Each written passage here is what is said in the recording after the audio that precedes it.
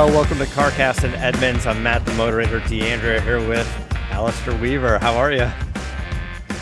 Good morning, everybody, or whenever you're listening to this. Yeah, I don't know. I don't know if morning makes a difference. Everybody kind of listens and whenever, but morning for us. I used to do radio, and then you could kind of arrive and leave, and everybody knew what time of day it was. But anyway, wherever you are, wherever you're listening. We were just chatting and kind of getting into it a little bit, kind of behind the scenes of just doing these shows. It's like one of us is landing on on a plane and trying to get to and the other one's getting ready to leave and leave the country. And there's just it's kind of a hectic schedule.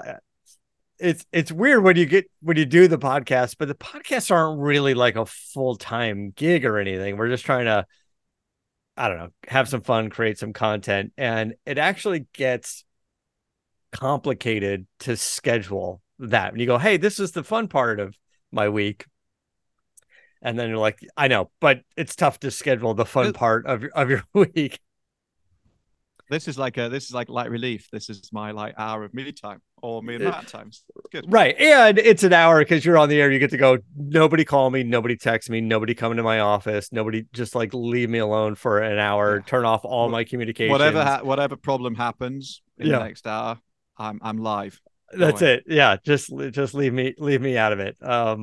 Anyway, that being said, we got some fun stuff. I want to bring up the latest U-Drags video. Looked like you guys were having fun up there. Now you're just pairing stuff together for shits and giggles, I think.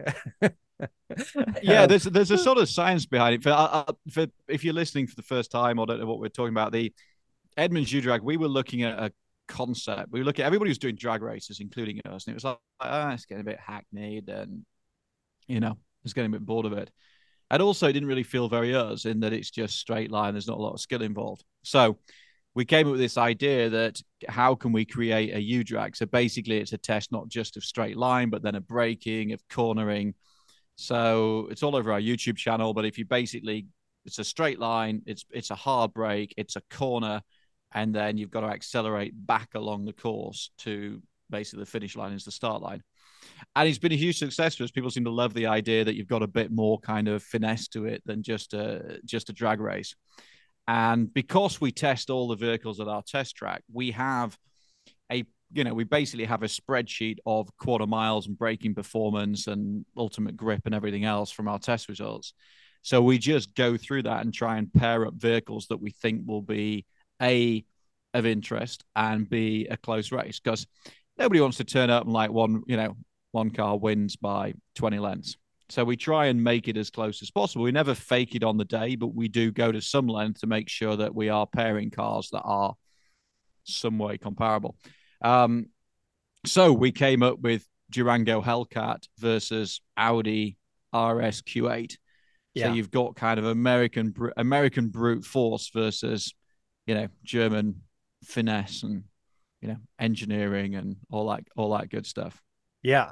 And I thought it was a pretty good pairing. Durango's a little hefty. I think, although it's still out, I think Jeep Trackhawk is probably the more heads up, but I don't think you guys have one of those. I don't think many people have one of those right now. No, we've had them in, but also the Durango is kind of funny. I love the idea of a 3-row with a 6.2 liter V8 and 710 horsepower. And the big difference on the Durango, of course, is it's all-wheel drive in a way that the Challenger and stuff aren't. So we had a Challenger Black Ghost in which on a U-Drag against a GT500 and others, and it really struggled because it just cannot put the power down. But the Durango is really big and heavy and has all-wheel drive. Yeah. So actually does a far better job of getting off the line. And I don't want to give the video away, but we're kind of giving the video away here, aren't we? But it's just super close. And the Durango is just hilarious because it's just so big and brutish, and even the gearbox is pretty crude these days. Yeah. But it's just got 700 plus horsepower. So it's really fast. And then when it comes to braking, you basically just mash the middle pedal with all the force that you can muster. And the Audi's was on carbon ceramic brakes. So that just felt like a sports car. And the Durango, you basically just had to mash the brake pedal, get it stopped, and then classic slow in, fast out, turn it, and then just fire it out and let the power do the rest. But it was really funny. But they both got And of big course, it sounds brakes, crazy. right? The Durango's got the big Brembos or something on it. I mean, steel, but not the carbon ceramic. But it's got a pretty big brake on it, right? So we're Yeah, looking it's at what? not. We're looking at It does. 710 horsepower. I don't know, 5,500 pounds Yeah, something like that. Yeah. versus the Audi 590 horsepower, which sounds significantly less than the 710 when you look at it that way. But where does the Audi Yeah. come in? How much does the Audi weigh, if you recall? I can't wait. I think it's lighter than the Hellcat. I can't remember by how much, but also you've just got a more, it's not, as we found out in the past, it's also about like how sophisticated the gearbox is, ultimately what's the ultimate grip and everything else. So I don't want to give the game away, but it was a great film, and it ended up going down to the final run to determine the winner, which none of us really expected. How many times It was do you typically run them when you do? Like the two it slightly drivers at depends on least the do so a pass and then switch cars and do it again? yeah, so we try not to do too many. I mean, it's a difficult one because you want it to be representative because we're trying to make it about vehicle versus vehicle and not just a test of driver, which is also why we swap drivers and run in each car. So we generally get up there and we do a couple of practice runs and pick your braking point, get a feel for the car, and then if somebody says actually I need another run, I'm not in tune yet, we'll take that opportunity. And then there are occasions where like one of us has a brain fade, or maybe the brakes are going off and you miss the apex, and maybe we do an extra run. But we try not to, partly because it's quite an expensive pursuit. We need to get through a lot of races in a day to make it viable, and partly because we want to keep it real. There's a lot of drag races that you see on YouTube where, if you work in the film industry as you do as well, Matt, you can see how it's cut together, and they sort of create a bit of drama out of nothing. Whereas what we're trying to do is give something that's a lot more realistic, and that's why we also show the raw footage of the run at the end of the film as well. So it puts a bit of pressure on the drivers. You got a crew of like, I don't know, 20 people up there, and off you go. And then if you screw it up, you just know there's 20 people sat there in the heat just basically pissed. Yeah. We still gonna have to find some time to maybe take your GT 500 up against my Mach 1 twin turbo, because I feel like they're very similar. And what are you doing next week? Are we going up next week? I'm not going personally. I'm in Spain on a Volvo event. But are you ready here around next week? I am. I haven't like dynoed the car. I feel like I need to get some numbers from the car. Maybe we should do it when you come back. I kind of feel like you need to be there so we can get a little face-to-face camera time. But I fear your GT 500 is on the Pilot Cup Sport tires, and although I have the performance pack, I took those tires off and put the Michelin 4S's on there. It's just a more comfortable tire. So I think there's going to be a little bit of a tire disadvantage, although I'm down. I'm down to do it. But I want to come in with some numbers on my car, and because I don't know if we've got the boost really kind of turned down about 6 pounds a boost. And I really don't know if that's putting 630 to the rear wheels, or is it I don't know where it really compares completely to the GT 500. Now we can play around with it, I'm sure, but that's how we kind of have it set up, mostly for California's terrible gas. But yeah, I just kind of think turbo versus supercharger and manual transmission versus DCT. What does that do? And also, what I'm enjoying about all of this, Matt, is the fact that in true racing fashion, you're getting all the caveats in early. It's got a manual, hasn't got the right tires on it, hasn't been dynoed. This is like the best karting dad. That's how you do it. That's how you do drag racing, right? You gotta go through all your issues ahead of time. I don't think, yeah.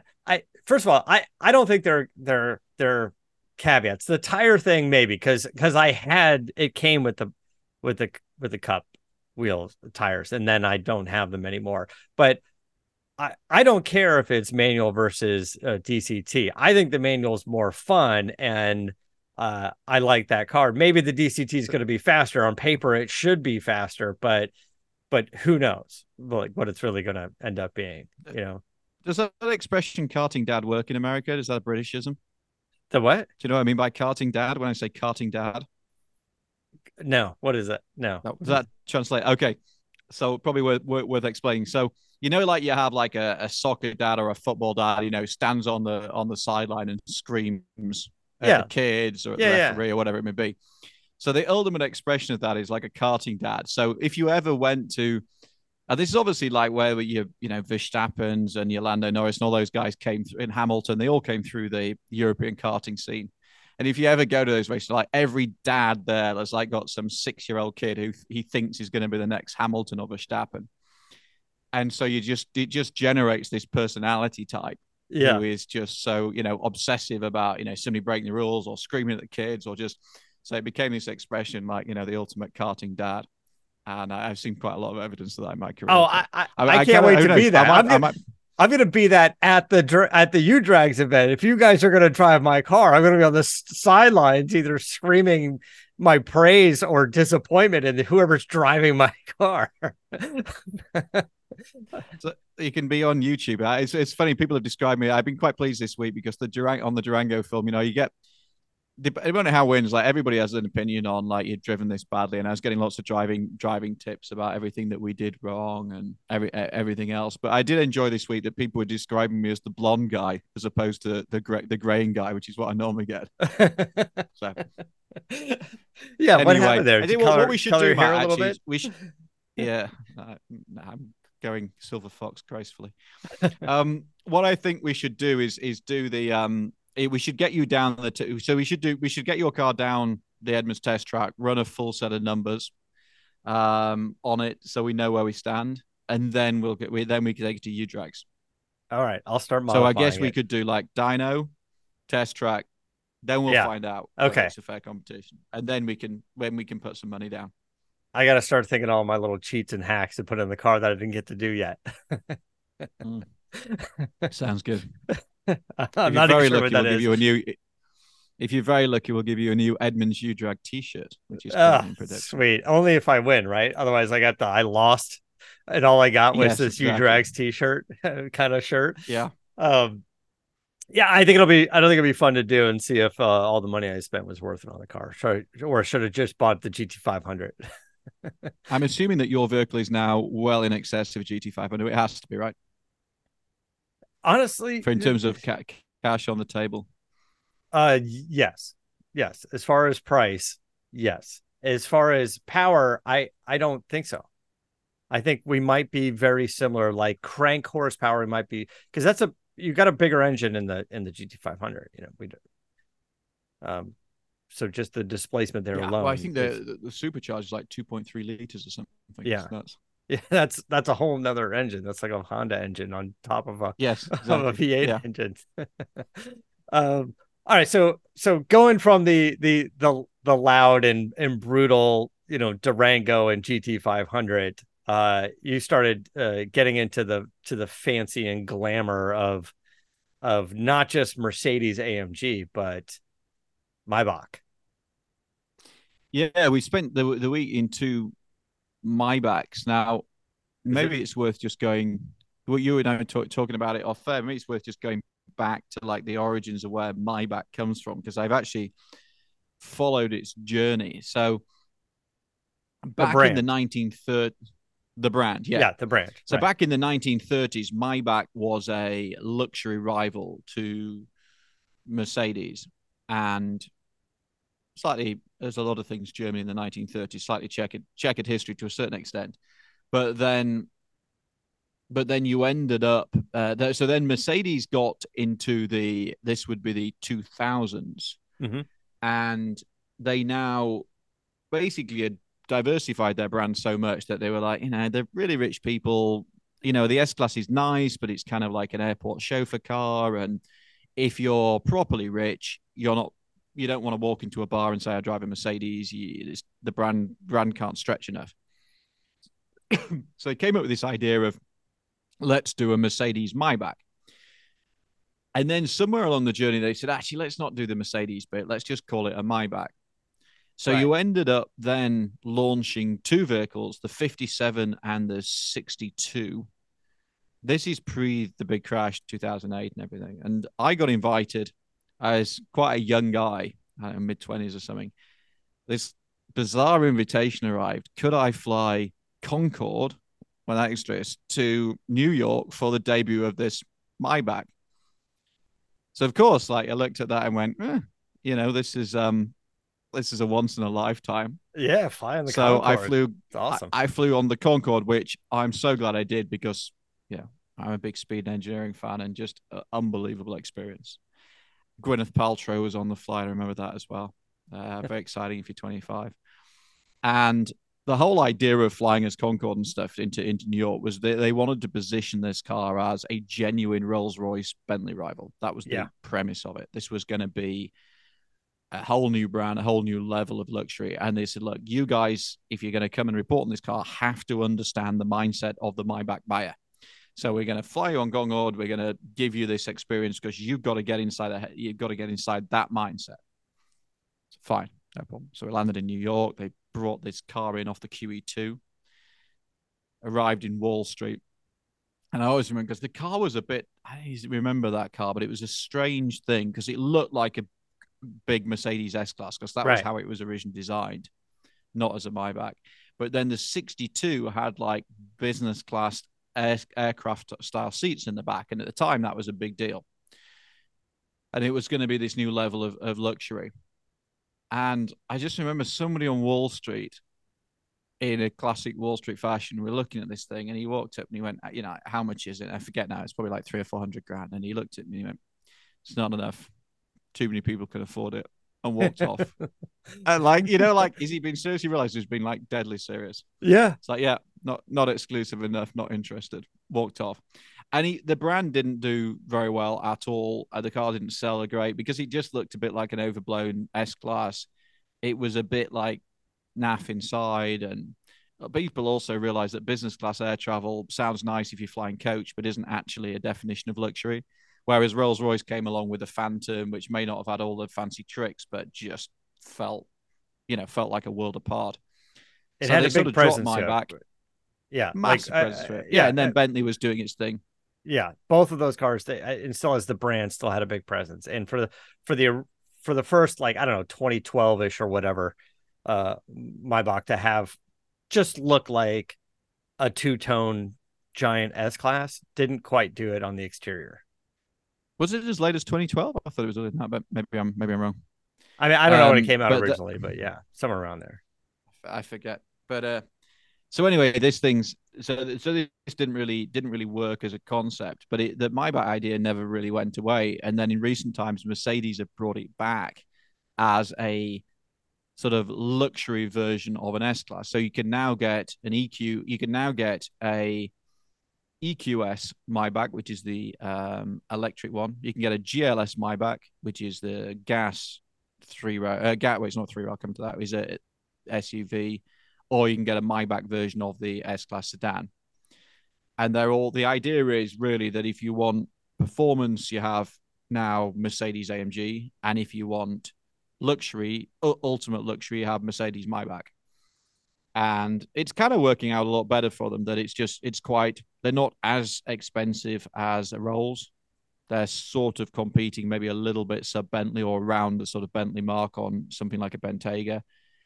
But they're just a nicely executed, super luxurious car. And what they've done with the GLS that we had in last week is basically, this is a big three-row, but they've ripped out the third row, moved the car, and then basically re-engineered the rear quarters so that you've got two kind of business class style chairs that, the feet rest comes up, and you've got tables that fold out. And, if you're being chauffeured around and, some Uber exec that, time is money, then it's a really nice way to travel. And the suspension and the ride quality and the overall refinement I don't think I've ever driven a vehicle with a better ride quality and refinement. It's absolutely superb. Rolls-Royce is going to take offense to that because They might, and I haven't driven the electric Rolls Royce yet. That might be that Magic might Carpet actually top ride it. is pretty on point.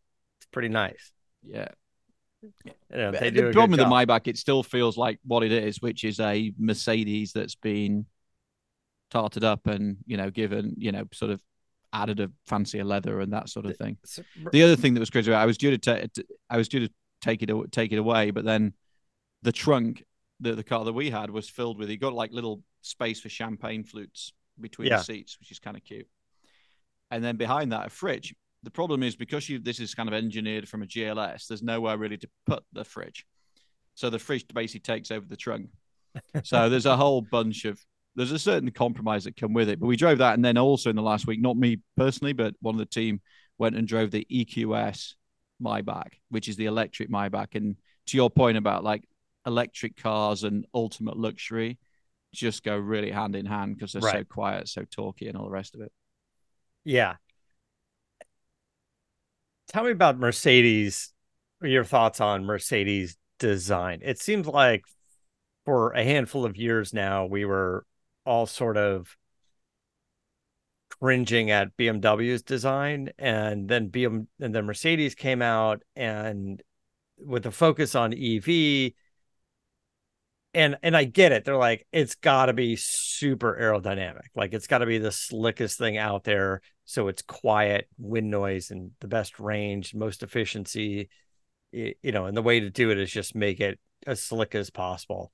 But it's not really working for me. It's just they all just look like a weird egg. And the Maybach version now it's just like a two-tone egg. Now it's starting to border on some kind of Easter egg. Like it's just and I was like, I just gotta, maybe it's in the photos. I gotta see it in person. And I drove the electric SUV and the sedan, and it's a nice car to drive. The interior is amazing. The big screens that go, all the way across the dash and stuff.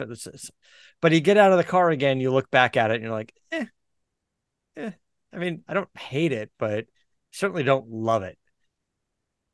Yeah, it's we had a GLS over the weekend, not the Maybach one, actually, an AMG one, which was, and I took the family up to the mountains in it, and my wife suddenly turned around to me, this thing's 160 grand, and she said, if you take the big like star badge, which is really big and ostentatious in those ones, you take that away, like why does it look like a Kia?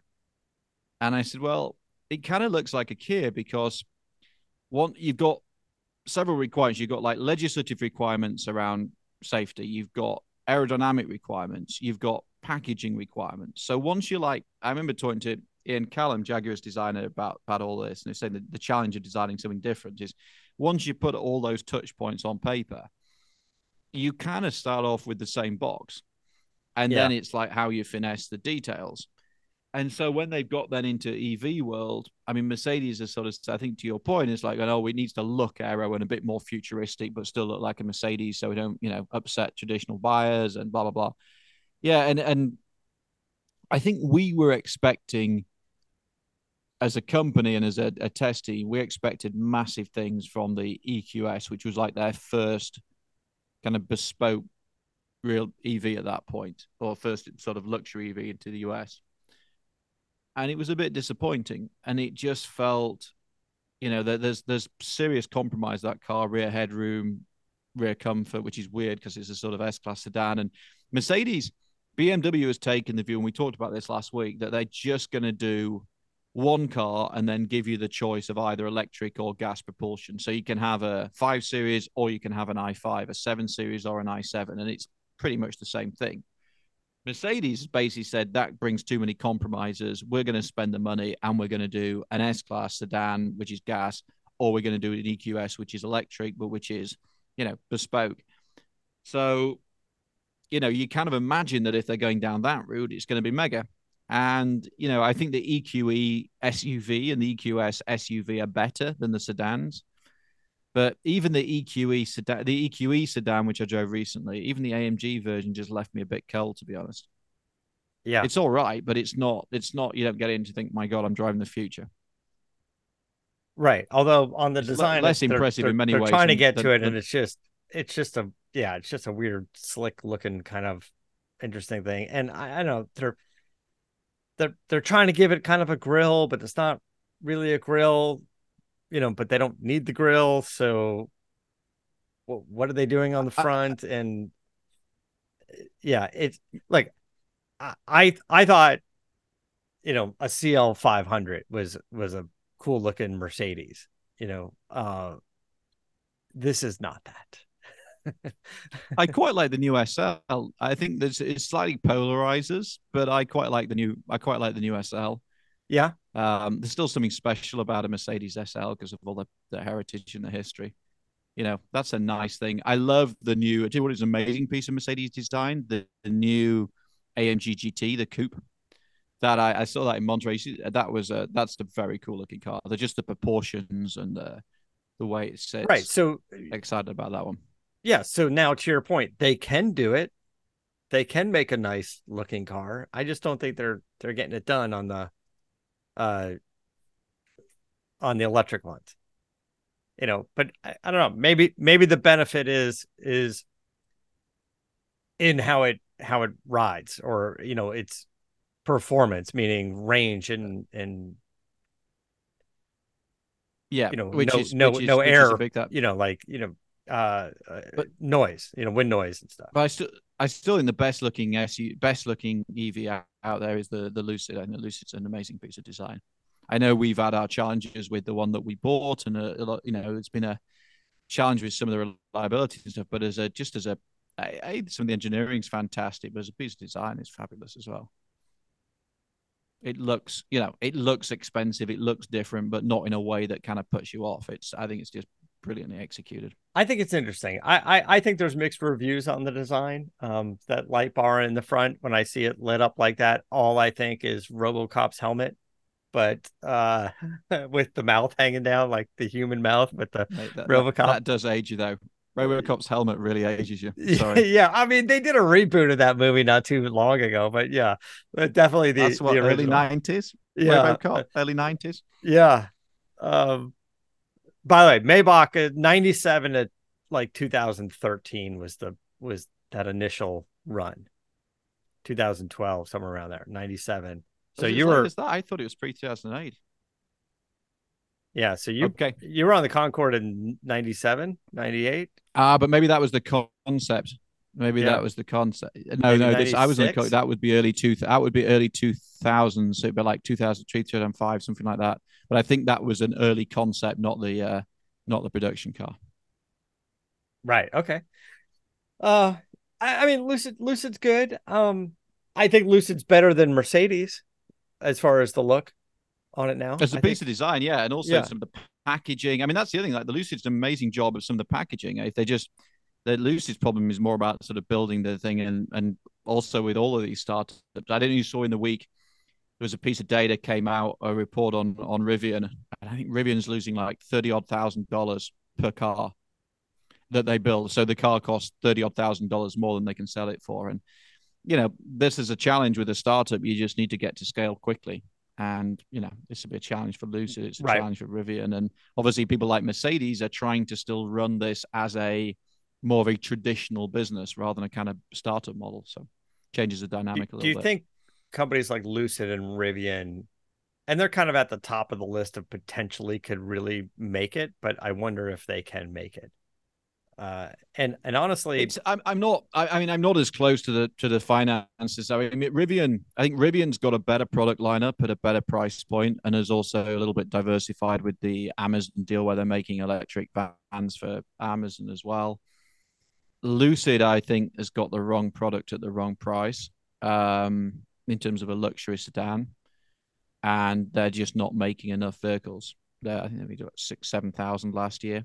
And they're trying to be aggressive on a pricing and a leasing model now on the entry level version of it. They're trying to make it. Yeah, which you know, which is a trick to move volume, but isn't necessarily moving volume at a profitable way. They need to get their SUV into the market, and they need to get some scale. I mean, Lucid has Saudi Arabian finance behind them, which might help. Um, so I think with all of these things, it is unbelievably difficult. And at Edmunds, we've been quite critical of some of the build issues that we've had with our Lucid and some of the test cars. And, we have some difficult phone calls about that. And that's understandable because there's a lot at stake here. Launching a car company is unbelievably difficult. And you saw with Tesla how long it took them to get the build quality up to an acceptable level. And even today, there's still some question marks around Tesla's ultimate build. And now they don't. Tesla had a 10-year head start on everybody else, whereas Lucid and Rivian and others don't. They're suddenly getting into a market where people like BMW, Porsche, Mercedes are already here and established and building good product, whereas Tesla was the only game in town, so people forgave them more because there wasn't really an alternative. So I think it's so much harder to launch a new brand today. And then, of course, you've also got all the Chinese brands, and driving the Volvo next week. I'm off to Barcelona in Spain to drive the EX30, which is Volvo's new entry level electric SUV that's going to have a super aggressive price point. And that's obviously Volvo's obviously got Chinese money behind it now. So there's this whole sort of cavalry coming from across the world, and not to mention the Japanese brands when they eventually get their act together in the EV world, and then the Korean brands doing fantastically well. Kia, Hyundai making some fantastic EVs. So it's just really difficult, and the market, particularly in Lucid's case, for luxury sedans, where the cheapest one is 80 grand, and then it goes up from there. It's just not a very big market these days. And I think that the opportunity to be acquired as a company, I think that's sort of past. I don't think anybody's going to be really looking aggressively at Lucid or Rivian or some of the other brands that we don't get to talk about, like Mullen and some of the other ones. I don't think anybody's looked at them, even Fisker, look at them and going, we need to acquire this brand, because there isn't any one of them that are really doing it so well that somebody looks at it and goes, this is worth a multi-billion-dollar acquisition.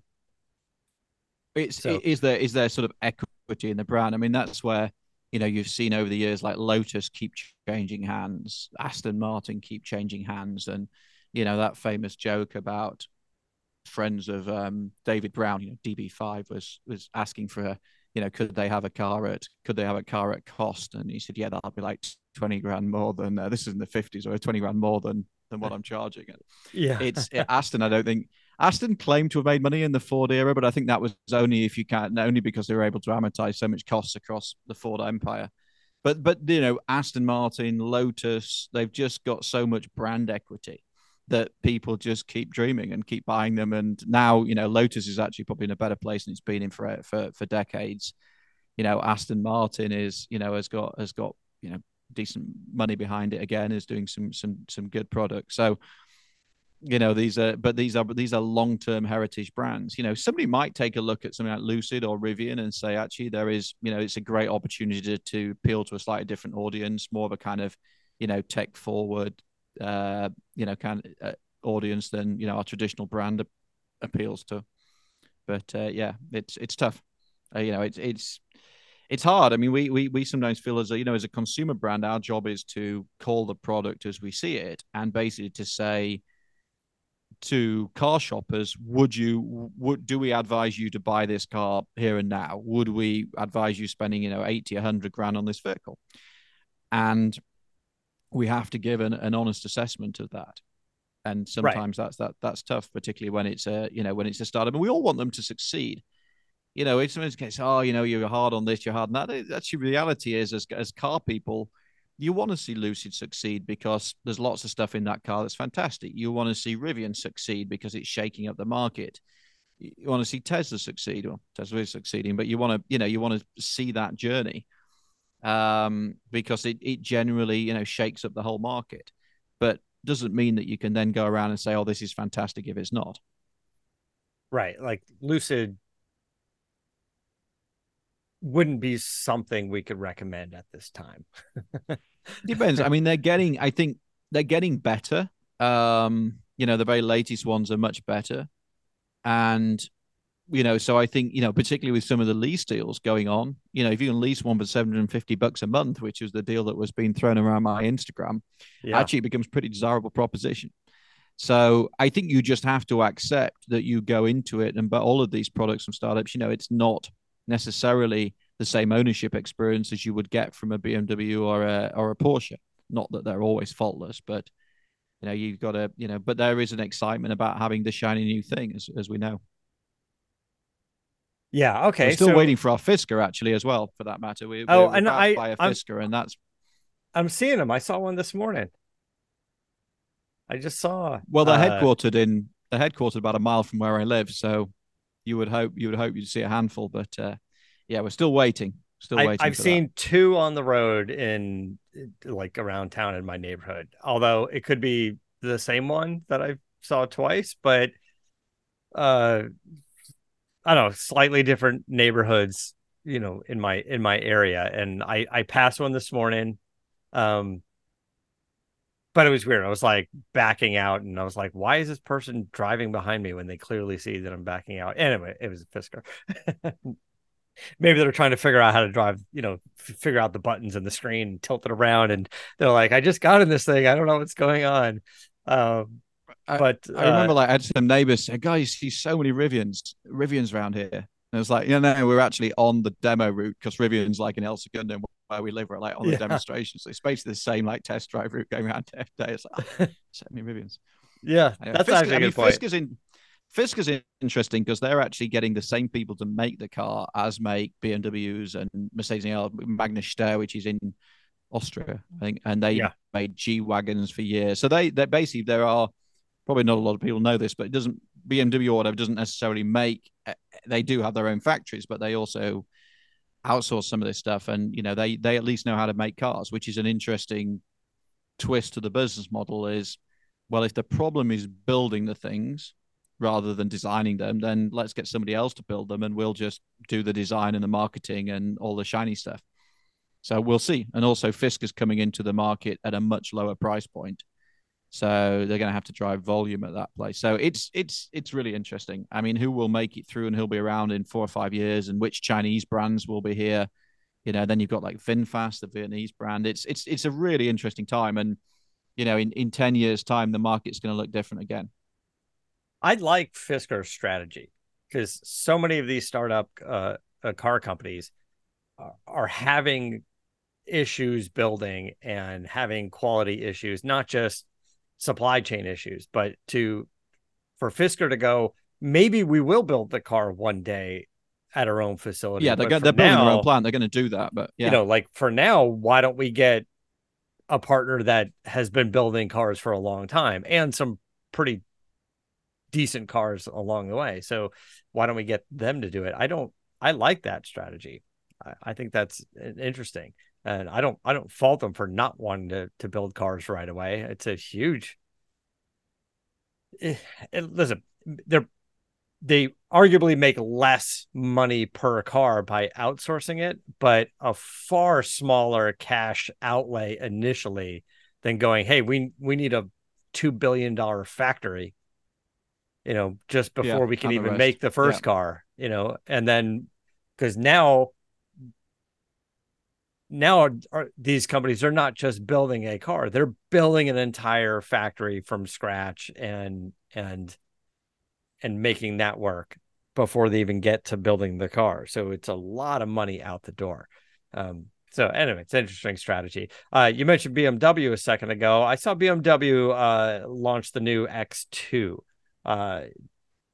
What do you guys think of that? I know you're I don't know if you were there for the launch of it or if you got a chance to drive it, but no, we've just seen it as we haven't driven it yet, but it's I think every BMW is kind of at the moment with all the sort of design is sort of met with almost a degree of trepidation. I mean, this is actually one of the more conventional looking BMWs of recent times, and the idea of the X2 is that we have there is an X1 which we don't have No, we did have it for a while in the US, but then then they have the X3, which is the bigger seller, but then they have the X2 is designed to be a little bit more kind of sporty in the way that the Right. X6 is as well. Like Yeah, a the little more of X6 their is the what they're calling a coupe, I guess. yeah, and this is what this is. It looks okay. I mean, it's a sort of how would you describe it? I mean, it's still got that kind of like contemporary BMW thing with like the big grille and And it's some pretty sharp angular. lines. It's There's still still a lot of sharp lines to it, but look in the lineup of funky looking BMWs, this ranks high. This is pretty nice. It's I yeah. guess I mean, less funky is how they did it. yeah, and Yeah. I think we'll see that. I mean, obviously the 5 Series is more conservative. The next generation X5 will be more conservative. So it's yeah. I mean, I think it looks okay. It's not going to be a huge seller in the US, but it's yeah, it's Why won't it I'm sell trying to in the think of US? something Because interesting to say about it. why It's won't it sell in the US? I mean, we like SUVs and we're leaning more toward the small SUVs and I guess this isn't all electric and maybe an electric version would be interesting, but I think maybe it's the just too. X3 The is the problem big is these things. sellers, just too small or too Yeah, too too coupe small and like. too expensive. Yeah, it's a practicality thing, particularly in the US. A lot of these things are bought by families and things like that. And the X3 like the GLC is actually quite a good, a good size family vehicle, Mm-hmm. like like a Toyota RAV4, but posh. The X2 is just that little bit smaller, that little bit more compromised in space. So it works well in Europe, and they don't tend to sell a huge amount over here because nobody likes spending a lot of money on something quite small. Yeah, that's true. Because there isn't really a penalty. Even with gas costs as high as they are, particularly in California, there's still not a big penalty for for choosing space. But a lot of these hard edges and the shapes and stuff that BMW is going to didn't we did all this with Lamborghini, right? Maybe we're still doing it with Lamborghini. Yeah, but Lamborghini has a Lamborghini's in a different place, though, isn't it? Lamborghini is supposed to be like a massive extrovert thing. I don't know. I think a lot of it comes from Chinese market as well, where like Chinese tastes, or where if you're now thinking of that as your dominant market, perhaps then you need something that stands out and makes a statement. I don't know. I'm excited by potentially the next generation BMW design with some of the recent concepts, but I'm not sure they needed to be. Their argument is it's a super crowded marketplace. You've got to be expressive. You've got to give people a reason to buy you rather than just here's another BMW. Yeah. I don't know. I mean, they're a pretty successful company. They probably know more than me about it. Maybe. We're not 100% sure. All right, so Sometimes you say that, and then sometimes you just realize like they stop. They're like these things aren't selling because they're really ugly. yeah, And that's it's like, it. well, Sometimes they just don't yeah, sell. All right, so what you're gonna head to Europe to drive Volvo yeah, EX30, the EX30, which I'm really excited which about because I, this is I'm a I'm interested as well. First of all, I'm a fan of Volvo. I think their design is on point. Um, the shared tech and whatever the relationship officially is with Polestar, I like what's going on there. Um, as you know, I just did Rensport. I went up to Rensport in the Volvo S90 recharge. Um, I didn't do a lot of recharging, but I did drive that, and that was a nice ride. That's a really nice and the sedan big and comfortable and a great seat and it was a really nice car to drive. And seeing what they're going and to the big do thing about on this the EV end is interesting. Yeah, and the go ahead. big thing about this EX30 is that so to cut you off, Matt, but they're talking about a starting price of 35 grand, and if you Yeah. then apply a tax credit to that, you're talking about a Volvo EV with a decent size and proper range for under 30 grand. So I hate to use there's this always cliche about game changer and stuff, which is an expression I loathe, but this has the potential to be a really significant vehicle. So quite excited. I'm heading out to Barcelona for a couple of days next week to see everybody in there in Volvo and have a drive. So maybe we can talk about that next week. And it's sharp looking. It's got a good, it's going to be small, but it's smallish, but it doesn't. I don't think you look at that and say, "Oh, this is a cut price car." No way.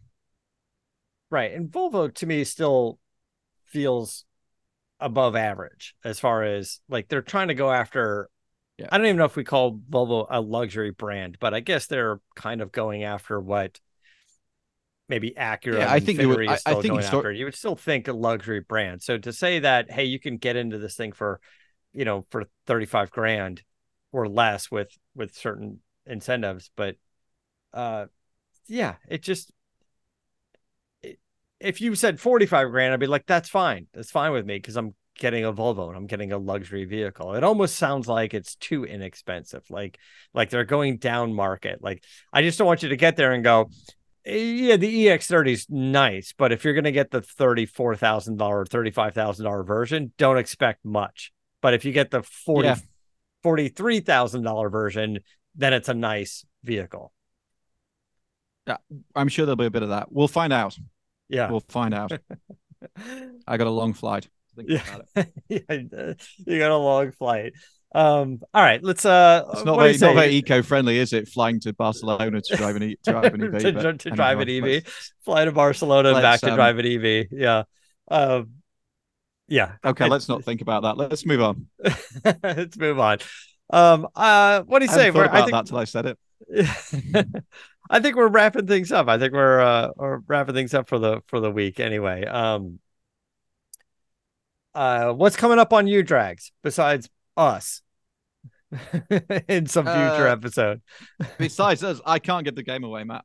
It would be wrong. It's highly confidential. But all I can say is subscribe to the Edmunds YouTube channel. If you just look for Edmunds Cars, you will find all the latest U-Drags and everything else that we're testing. We can do the X30 drive and all sorts of cool stuff. All right, fair enough. We'll take it. Edmunds.com is the website, as you guys know, and we appreciate you listening to the podcast. We'll catch you guys next week. Until next time. Yeah, and thanks for all the I'm still getting Instagram messages at We Run Cars and stuff. I know you do as well, and it's nice to hear from everybody. So thank you for that. Yeah. Hey, listen, so far so good. I got more positive messages than anything. No, actually, I got only positive messages on the show. That's good. So people seem to like your British accent. That's nice. Unlike my YouTube antics. Yeah, YouTube is a different audience. Thanks, guys. Until next time, keep the air in the spare and the bag in the wheel. For the latest updates and call-in times, follow the show on Facebook, Twitter, and Instagram at CarCast Show. If you'd like to write in, fill out the form on CarCastShow.com. And don't forget to give us a nice rating on iTunes. CarCast is a Corolla Digital production and is produced by Chris Loxamana. For more information, visit CarCastShow.com.